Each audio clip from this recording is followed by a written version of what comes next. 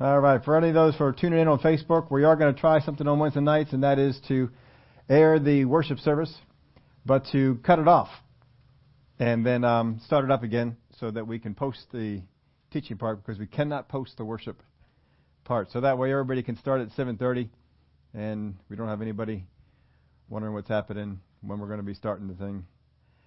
So that'll be going on. If you're tuning in on Facebook, let us know. Daryl will read off who's there.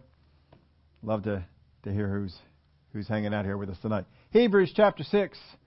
We're going to pick up in verse 7. Last time, and going up through verse 6, we saw he was talking about those who would fall away. That would be impossible to bring them back.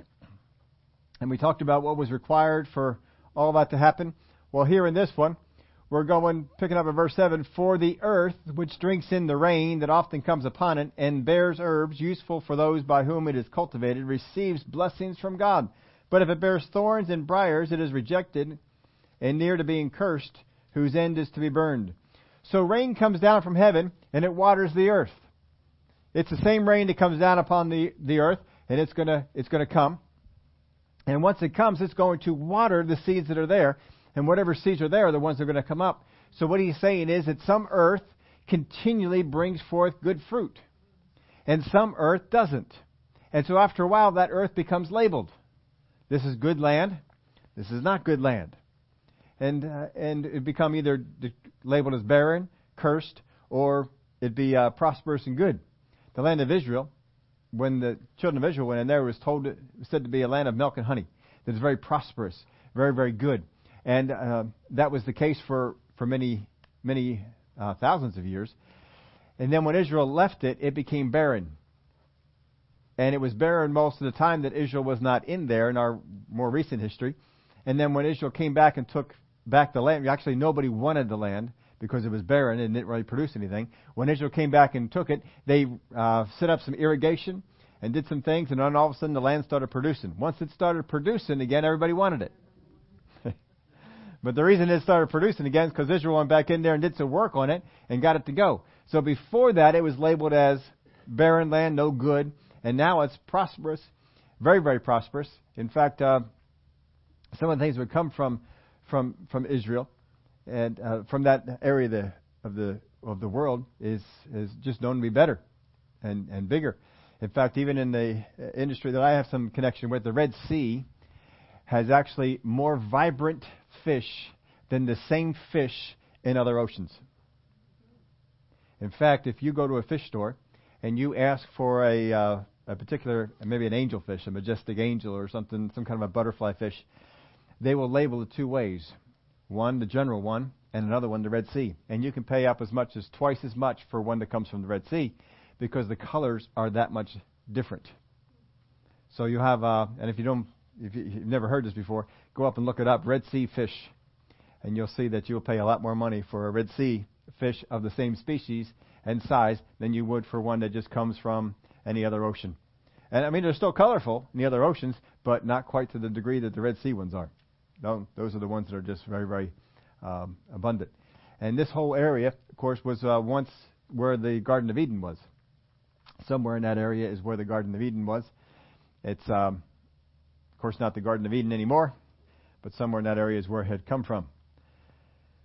But here he's talking about that the same water that's going to come down is going to water the earth, and it depends on what kind of seeds are there as to what's going to come up.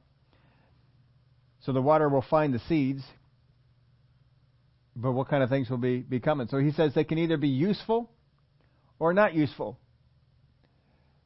Now you have on your lawn, certain things are considered weeds. But if the same thing was grown in your garden, you might not consider it to be a weed. On your yard, certain plants you don't want in your grass. You want it to be grass, even if they're good for other. Some people like dandelion salads. I don't, but some people do. And if you like that, then you might not see a dandelion in your grass as much as a weed as somebody else would. But most people will consider them to be weeds in their grass. So we can either be useful or we can be rejected, is what he's talking about here. If there are thorns and thistles, it is rejected and near to being cursed, whose end is to be burned. Now the water is always the same. It's always the same water that's going to come down. What changes is the seed and how it responds to the water. So we can't keep water off bad seeds, so the only thing you can do is keep the bad seeds out. So what he's telling these people here is there's going to be seeds. Water's coming down. When that water comes down, those seeds are going to respond to it.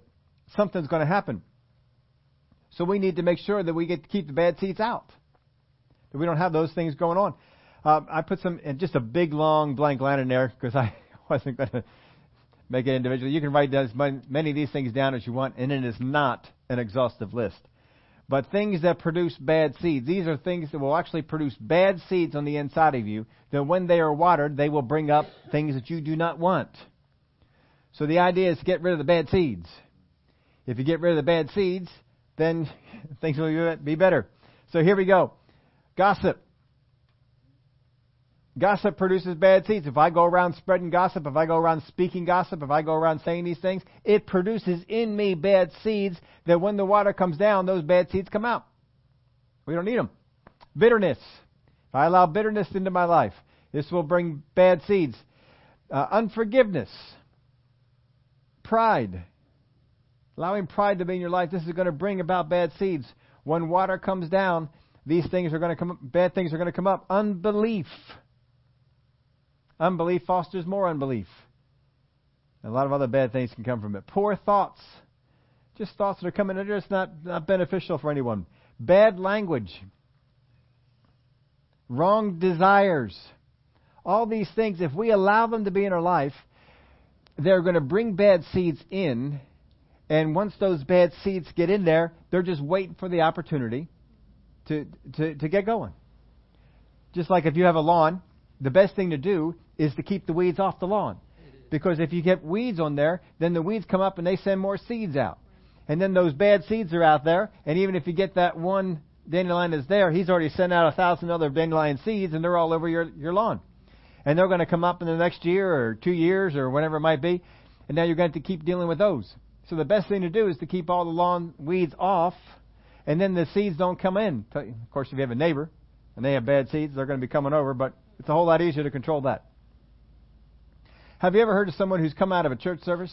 You came out of the same church service, and you both are in the church service. You're hearing the Word of God preached. You're hearing the Word of God ministered, and you both come out. You're talking about it, and they tell you something like this: "I've been thinking that this is the direction I was supposed to go, and the word I heard tonight just confirmed it." And you're thinking, "Dear Lord, how could that word just confirm that? That's the most ungodly thing that you could ever do."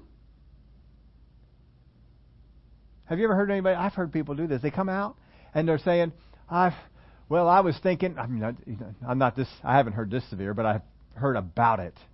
You got people coming out and says, "Well, I just heard that word preached tonight, and I'm just convinced after hearing that, I just need to divorce my spouse." What?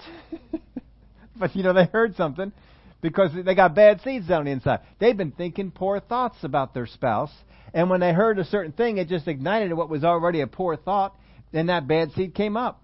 They've been harboring unforgiveness, and because of that unforgiveness they were harboring, when the water came, the wrong seed came up.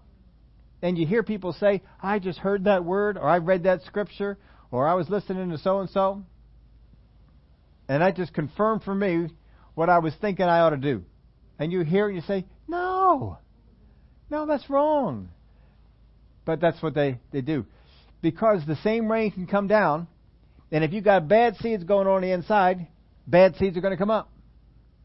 Isn't that amazing that the Word of God can come down and do some bad seeds and bring out some bad seeds? And you got a Bible example of it. Look at the Pharisees. They heard the Word all the time. What did it do for them? "Oh, we need to kill him. We need to take him out. He needs to go." What did it do for Judas? He heard the Word of God all the time. What did it do? Brought out bad seeds. When the woman came and anointed Jesus because she saw him as valuable and she did something valuable with him in the anointing, what did it do for Judas? You see, the same water can come down and it can produce bad seed or it can produce good seed. It depends on what you've put on the inside. That's why you got to make sure you tend the garden. I heard somebody was talking about this. I didn't really think of it to share with you all, but thinking of it this way. It could go, y'all know those California wildfires have been going on and burning up the state, and it seems like every year we're burning down part of California.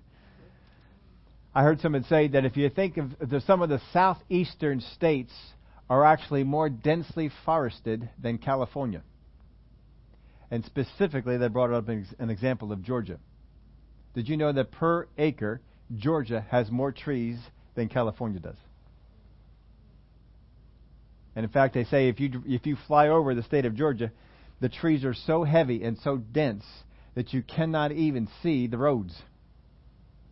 That's how dense it is. But when was the last time you heard of a fire down in Georgia? And there's a reason for that. Most of the land in Georgia is privately owned. And because it's privately owned and the government there doesn't get in their way, the state government doesn't get in their way, and because it's privately owned, they go in and they clear it out. They clear out the dead wood, they clear out the bad trees, and they do things with them, but they clear it out so that it's not sitting around there. What do they do in California? You just got to let it be natural. You just got to let it go and have whatever. And so what happens? In fact, it's so bad, you're not even allowed to cut down the trees that are near your house. I heard some people trying to cut down trees near their house, so if there was a fire, it wouldn't get onto their house. They weren't even allowed to do that. Well, I heard the story of one guy. He went out and cut them down anyway. He said, let them come get me. At least I saved my house. When a fire was coming by, he just cut them all down and pulled them all away. So they won't let you do that. The Word of God said, what did he say to Adam and Eve about the garden? Keep it. See, nature doesn't take care of itself real well. It needs somebody to come along and to help it out. God made it that way. That's why He put man here to come in here and to keep it. So when you see a dead tree, what should you do? Let it rot? Become firewood? No, you go out there and you take it out. You cut it up into firewood pieces, let people burn it in the house. And then it's in a nice little controlled area instead of out there starting fires. So Georgia's got all this nice stuff going on, and California's got ashes all over the place. That's the difference in what's going on. It just depends on how you keep it. Keep your life. Tend it. Don't let the things fester that can cause fires, that can cause destruction. Get those things out, and you'll have a much better way of it. Well, he picks up here in verse 10, but beloved, we are confident of better things concerning you, yes, things that accompany salvation, though we speak in this manner. We're confident of better things.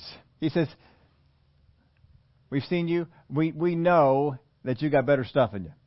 We've all heard that before. How many were in a classroom and a teacher pulled you aside and said, Steve, I know you can do better. You ever heard that? I've heard that. I had a lot of teachers who thought I could do better. Thing was, I wasn't that interested in doing better. I wanted to go out and play hockey and football and other stuff like that. I didn't want to sit around and study and apply myself to those things. But they'd pull you aside and say, you can do better. And you can see that. Sometimes you can see potential in people, but they're just not tapping into it. And so this is what the writer here is saying. You guys, we've got confidence that you can do better. You don't have bad seed. You don't have to have bad seed. You can have good seed. And when that rain comes down, productive things, useful things. Boy, glory to God, it'd be good for us to produce useful things. Sometimes we've allowed ourselves to produce unuseful things. When we come in with all this extra stuff, we're not helping anybody out. Gossip, bitterness, unforgiveness, this isn't helping things out. And it's producing bad seed on the inside of us. I heard a teacher I used to listen to a long time ago. He used to talk about weed seeds that people. You ever heard people who won the lottery, came into a whole lot of money all of a sudden? And they were going to church, faithful, going to church, faithful. And all of a sudden they got a lot of money, and pretty soon their attendance got shorter. And pretty soon it was sporadic. And then they kind of went away. And you say, well, the money made them bad. And his viewpoint was, he says, no, it wasn't the money made it bad. It was the money that gave the opportunity for those seeds to come to life. But those seeds were always there. But that was a different way of looking at it.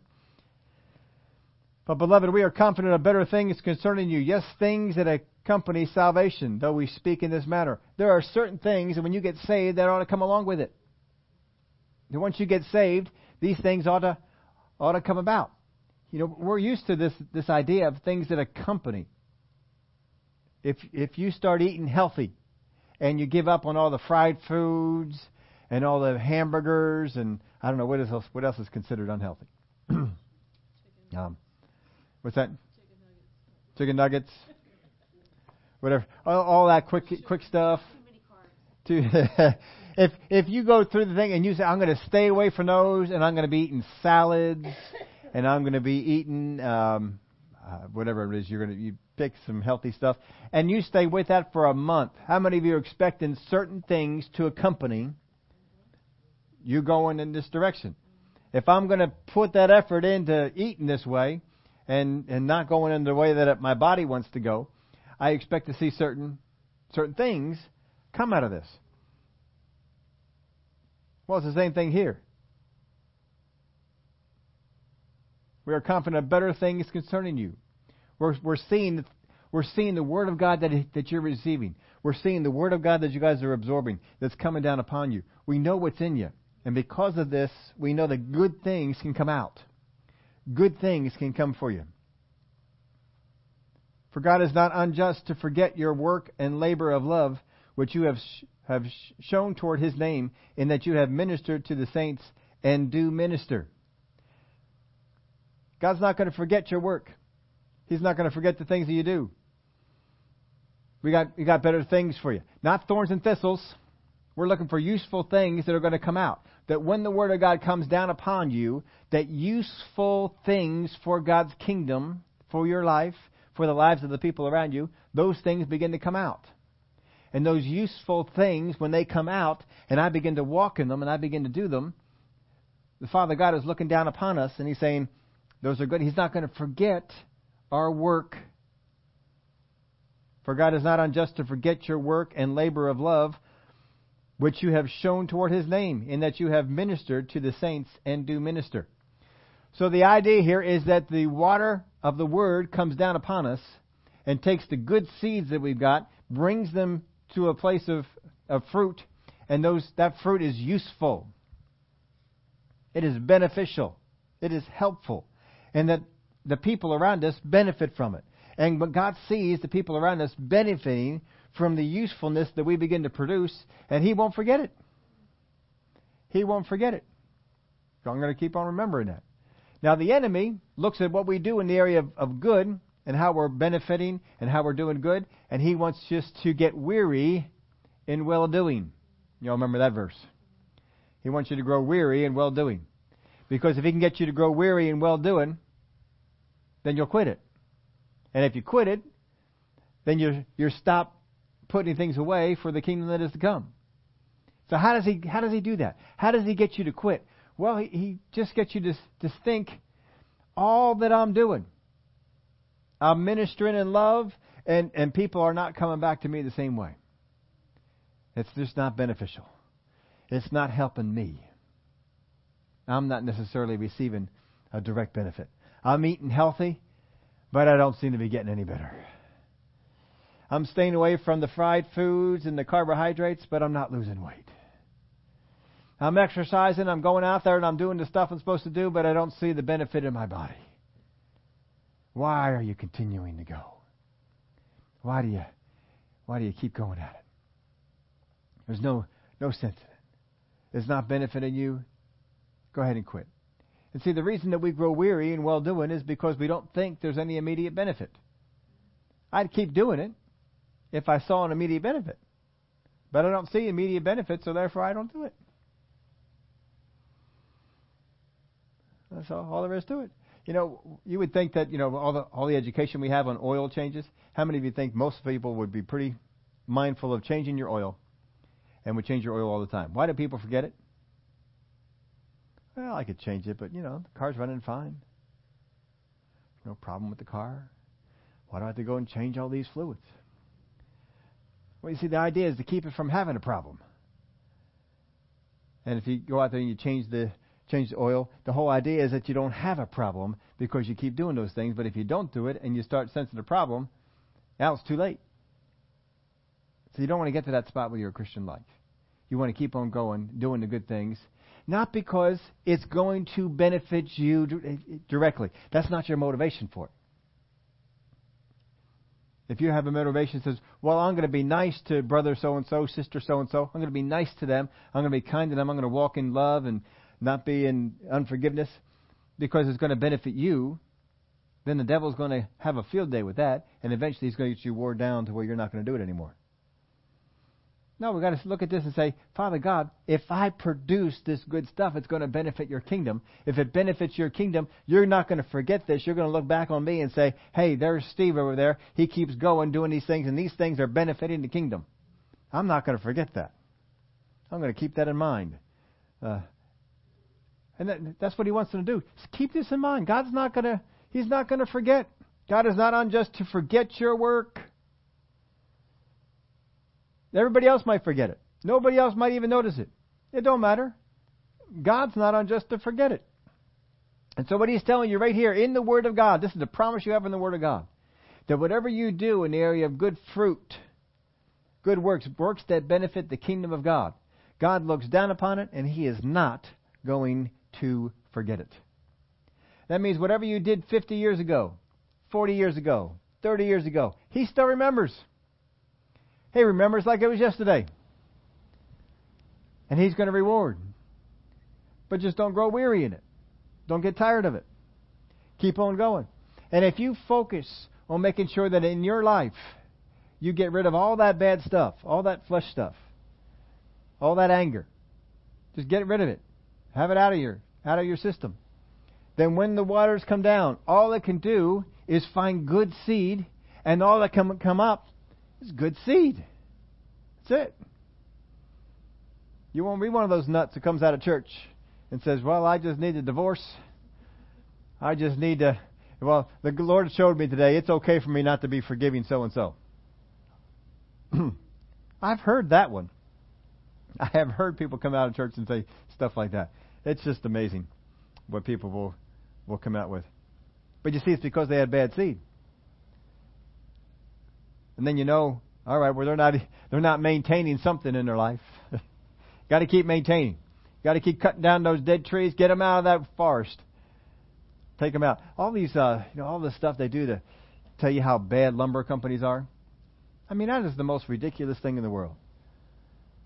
Telling you how bad lumber companies are because they go down and they cut down trees. Yeah, every single lumber company that I know of, and it'd be foolish for them not to, plants more trees than any other organization that I know of. You know why? Because they benefit from it. If they cut down a tree, they at least plant one or two more. They plant them. Put them in the ground, plant them, get them ready to go. Because they know eventually they're going to grow up and become big trees. And so they want to see the little trees become big trees. Because it benefits them. Then down the road, maybe they'll be around long enough they can cut that one down. And then plant another one. And so it helps them to, cut some down, plant some more. Cut them down, plant some more. That's all right. It's amazing, out in California, how many tens of thousands, millions of trees have burned down just in that one state. And what did they benefit? Did they benefit anyone? There was no paper made. There was no logs cut. There was no furniture made out of it. Just all burned up. Now, if a logging company went out there and cleared out all that area, they would be all up in arms about the logging company for doing it. But they wouldn't have destroyed any houses or caused any other harm. Or when a logging company goes in, they don't take out all the trees in an area. They take out some of the trees, and they do a very nice job with it. But anyway, God won't forget your service. Don't let the devil get you to think that God will forget. God does not forget your service. But sometimes, folks, the Word of God has come down, and the wrong seeds have come up. And what I'm thinking is, I'm doing this for the kingdom of God. And God says, that's not part of my kingdom. My Word tells you better than that. But we think it is, because bad seed has been allowed to get into our life. Keep the bad seed out. You don't need that stuff going on. What you want is joy, gladness, love, forgiveness, positive attitudes, generosity. These are the things you want to come down on the inside of you. So when the water of the Word comes down, these things come out even more. That's what you want. Verse 11.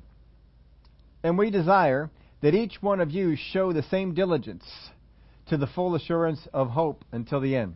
And we desire that each one of you show the same diligence to the full assurance of hope until the end. What he's saying here is this. When you first got started in something, how many of y'all know you were very diligent to it? When you first got started on a diet, when you first got started on an exercise program, when you first bought a new car, how many of you were diligent to keep that car clean? How many that kind of fell off by the wayside? I know some people are just very meticulous about that. No matter how old they have that car is going to be immaculate the whole way on over. But after, some folks, they get a new car. All right, I am not going to let this car become like my old car. No food in this car at all. Right? That's one of the rules that we'll pass. No food, no trash in this car. And every time that they leave the car, everything they had in the car comes out. And that works for a little while, and then all of a sudden they start to lose a little bit of that to it. And then all of a sudden it's okay to have a soda in the car or just because I'm real thirsty right now. But no food, just a little something to drink, that's okay. And then pretty soon that turns into French fries. Or a hamburger or something else. And then pretty soon that new car is looking like the old car. Because what happened? We were diligent in the beginning. We had enthusiasm, but it didn't last. We didn't maintain it. And it didn't keep going on. This is what he's saying. And we desire that each one of you show the same diligence to the full assurance of hope until the end. So whatever diligence you start off with in the beginning, don't let it falter. Keep it going. Isn't it amazing that we show, in most things, we show more diligence in the beginning than we do at the end? In most things, we become a little wore out, a little tired. But that's what he's saying. He said, no. He's not even telling them to increase. He's just saying maintain it. Whatever diligence you started with, maintain that diligence. Keep it going. And we desire that each one of you show the same diligence to the full assurance of hope until the end. So just don't let it falter. Just keep that going. See, the enemy sometimes comes on and says you need to be more diligent. You need to be more. And we keep trying to push more, and it wears us out. If you could just take the same diligence when you first got born again that you had for some of these things, you weren't quite as laid back on it. You were after it. Just like that first week you were on a new diet. That first week you're in a new exercise program or joined the new gym or had the new car or you bought the new house, vacuuming the floor every day. We're going to make sure. Got that new house, you want to go out there and cut the lawn all the time. After a couple of years cutting the lawn, you begin to say, I got to cut the lawn again. See, that same diligence isn't there. It begins to fall away. And we desire that each one of you show the same diligence to the full assurance of hope until the end, that you do not become sluggish, but imitate those who through faith and patience inherit the promises. That you do not become sluggish. Well, I didn't go over this with you. That word diligence means earnest zeal, haste, or speed. It's talking about you're quick on it. Just like that new car. If you got something that's spilled in the car, got a little powder out on there, what do you quickly do? Man, grab the vacuum. We got to vacuum this up. I got to get this out of the car. It can't be in the car. It's got to get out. But then after a while, I'll get to that. I'll wait till it's a better day, or over by the gas station, they got a vacuum over there. Talking about some speed that you get to it. This word here for sluggish, that you be not sluggish or slothful. The King James word is slothful. The New King James word is sluggish. And of course we get that wonderful name for that animal, a sloth. favorite Geico commercial current is that one where he had the sloth out there and he's drawing the straight line on down and they're all trying to guess what it is. That's hysterical. They're really doing a lot of fun things with the sloth. Now, I guess since that Disney movie, or was it Disney, is had the sloth in it. What was his name? Flash? Something like that. He appropriately, if you didn't see that movie, he appropriately worked for the DMV. There's a lot of fun that they had with that. But you get the idea. Diligence, quick, sloth, slow. Diligence, quick, sloth, slow. So here's a contrast that is there. Now this word for sluggish or slothfulness only used twice in the New Testament. Only used 2 times, and only by one author. And that's whoever wrote the book of Hebrews. Only time it is ever done. Here's the one. The other one we've already gone over. And you probably won't pick it out just right away. But it's in chapter 5 and verse 11. When it talks about being dull in hearing. It's the same word. Only 2 times that word is used. Now it means a lack of, in 5:11 it's talking about a lack of receptivity to God's truth, or a slowness to respond or understand. That's what this will be talking about. A slowness to respond or to understand. That you're becoming dull because when you hear it, you're not as quick to respond. You're slow to respond. Well, I've heard this over and over again. Doesn't get your attention. That's in 5:11. In 6:12 here, it's a slowness to pursue the promise. I'm slow in this area. I'm like a sloth. All right, I'm going to go there, but in my own time. Eventually, I will get there. You don't get the idea that a sloth is in a hurry. There's no urgency. You wonder, how does that species survive? I don't know. I think they must have some help.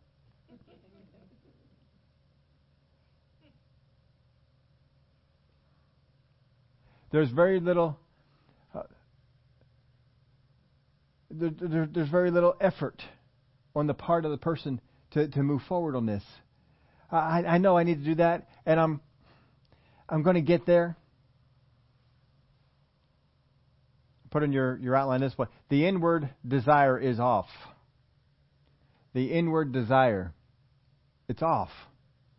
It's not right, and it's affecting the final results.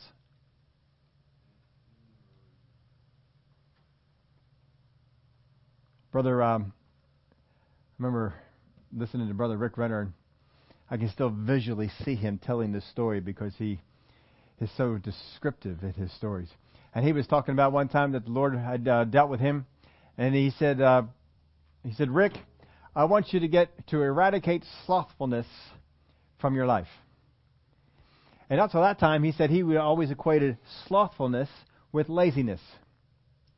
And he did a study on it and went through the Greek and went through the Word of God and was doing some study on this. And he found out that you can be not lazy at all and still be slothful. And that described his life. He was not lazy. He was always working. He was always out there doing some things. But there was an inward part of him that just wasn't pursuing it as strong as he had before. He was becoming sluggish, becoming a little slothful in the whole thing. It's just you're going through the motions, you're doing the thing, but it's just not quite to the degree that it had been before. If you were watching, I guess the Olympics are coming up. You watch the people with the Olympics, and you watch some of those people and the form that they have. They make everything look so easy. They make downhill skiing look like a piece of cake, like anybody could just jump right in there and do it. They get up on that really high slope, and they go down, down, down, down, and hit the jump, and they just float in the air and just flutter on down and then just land. And when you get up there and you actually see where it is that they're starting and what it is that they're sliding to and how high up in the air they're jumping and how close to death they can come each time that they do this thing, you're thinking, oh. But they just go, shoo. But if you're a little off, it's not quite right. We don't have to quite have the results of, for all you folks who go back to Howard Cosell, the wide world of sports, the thrill of victory, and the agony of defeat. And what do they always show with the agony of defeat? The downhill ski jumper coming off the side of the jump, twisting and going all kinds of directions, and not what he was supposed to be doing. And that was not, I'm sure that he survived because they would not have put it on the TV commercial. If he had not survived, probably got up and walked away from it. Or I just can't imagine that they would have used it for any other thing. But you can tell when the style is just not quite there. Just not quite the same as it had been. You won't get the same results. We got to go after it with the same fervency. We got to go after it with everything to do, whatever it is that we do for God. Every time we pick it up, we got to go after it with fervency. We got to go after, not be slothful, not get sluggish to this thing. No. We keep going. Every day I get renewed on what it is that I'm doing. Renewed on the purpose. What are we doing out here? All right, we're here to do this, and we list what it is that we're doing. Every time that I come to the Word of God, I can't ever approach the Word of God and say, well, I've already covered this. So it's kind of boring now. No. Every time we come after, well, there's more for me to learn in there. There's more for us to go after. There's more stuff that we need to get hold of. We haven't learned it all. And we can't become sluggish. We can't become slothful in these things. We've got to eradicate sluggishness, slothfulness from our life. Then no matter what, when God says, here's an opportunity, we run to it. When we have an opportunity to walk in forgiveness, we run to it. When we have an opportunity to get rid of anger in our life, to believe the best in people instead of believing the worst, whatever it might be, we run to it. We embrace it. We go after it with everything we've got. But what keeps us from doing that all the time with people, what keeps me from embracing believing the best, is because I have believed the best in some people and they let me down. I have forgiven some people and they've done it again.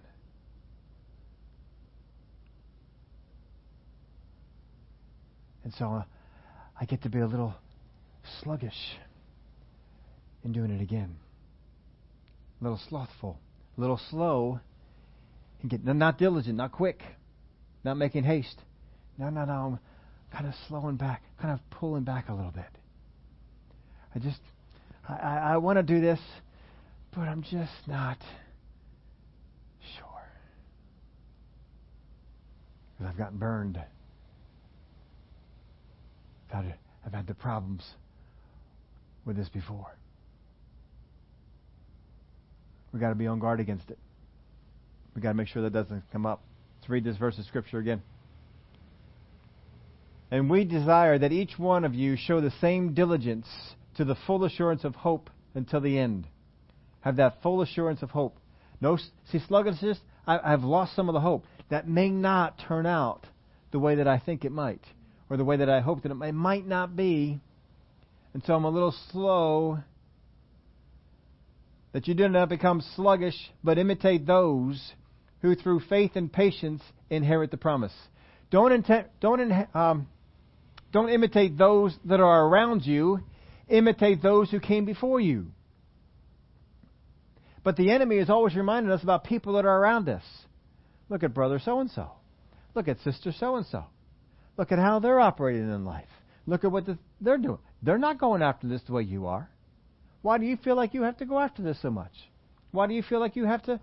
See, he wants to get us to compare to the people that are around us. The writer here is saying, no, look at the people who went before. Look at the Abrahams. Look at the Isaacs and Jacobs. Look at the Moseses. Look at the guys who, through faith and patience, inherited the promises. Those are the guys you look at. Not the people that are around you. The ones who went before you, who achieved their promise. The Joseph who after 17 years saw what God had said would happen. The Abraham who after 25 years saw that child. Those are the ones that you want to have in front of you. Those are the ones you want to keep before you. See, they're the ones that are going to keep you diligent. The people around you that the devil wants to bring up, they're the people that are going to make you sluggish. Don't be sluggish. Get rid of the sluggishness. Remember every time you see sloth, you ought to be thinking, I got to get rid of that. We want no sloths in my life. What I want is the racer rabbits. The guys that are, let's go. Let's take it on. That's the direction that we want to go. All right. The enemy tempts us to imitate those who are sluggish or slothful. But the exhortation is to imitate those who went before us, not those who are around us. In case you didn't get that. The exhortation is to imitate. And imitate. How did Abraham do this? How did Jacob do this? How did Joseph do this? How did Joshua? How did David? We go through all these different ones. How did they do it? What did they do? And I keep looking. These are the guys I want in front of. These are the guys that I want to look at. These are the ones that we want to pursue. This is what we want to do. Who are the people that you have that are in your life that push you into the area of diligence, not in the area of slothfulness? Make sure that you have them in. Who are your heroes in the Bible? Who are your heroes in the Word of God? Who do you keep before you all the time? And you can't just say, I don't just say all of them. I mean, there's certain ones that you're going to keep out more. You know the people I keep out more. And there's reasons for it. I keep the Daniels more so than the Elijahs. Because it was the Daniels and the ones like that who pursued understanding revelation of the Word. And see, that's the thing I'm called to do. That's what I need to do. So I pull those guys out, and I'm constantly thinking. I don't teach them Daniel all the time, but I am constantly thinking about him. How did Daniel? What did Daniel? And I'm always thinking about his life and the things that he went through to get those revelations. I think of the Josephs. I think of that of people in these areas. I think of the Pauls. I think of the people who pressed in to get the revelation. What did they do? These are the guys I got to keep around me. These are the guys I got to keep in front of me. Other people, they might have a David in there. They want to go in a direction that David went in. They're going to keep him at their forefront. How was David going about these kind of things? And certainly we can learn from all the people that are in the Word of God. But there are certain ones that have a certain calling similar to what you got. And you got to have people like that in front. People that are going to get you in the area of diligence. That you don't back off. You don't slack off. You just keep on going. See, the enemy, if you use mine as a case, the enemy wants me to say, hey, look at all these ministers. They get 365, or what they do, 52 sermons a year. And they subscribe to it. And they get mailed, and it's out there. These things are out there. And they get mailed to them the sermon for the Sunday. And all they do is they pull it out and they read it over. I am not making this up. They read it over an hour before the service, and then they go out and they read what was going on. You can subscribe to it. You can get 52 sermons for your Sunday morning. All the work's all done. Laid it all out. They have where you're supposed to go. Dear Lord, how in the world they do that? I don't understand it. I don't want them. I don't look into them. That's just not the direction to go. And that's not the kind of people I want around me. They're not the ones. See, those ones are going to make you sluggish. That's not what we want. We want people that are going to move you on. They're going to drive you on forward. And this is where you need to go. This is where you need to push to. Have those people in your life. Have those people around you. And be thinking, because are you going in the way of the sloth? Or are you going in the way of the diligent?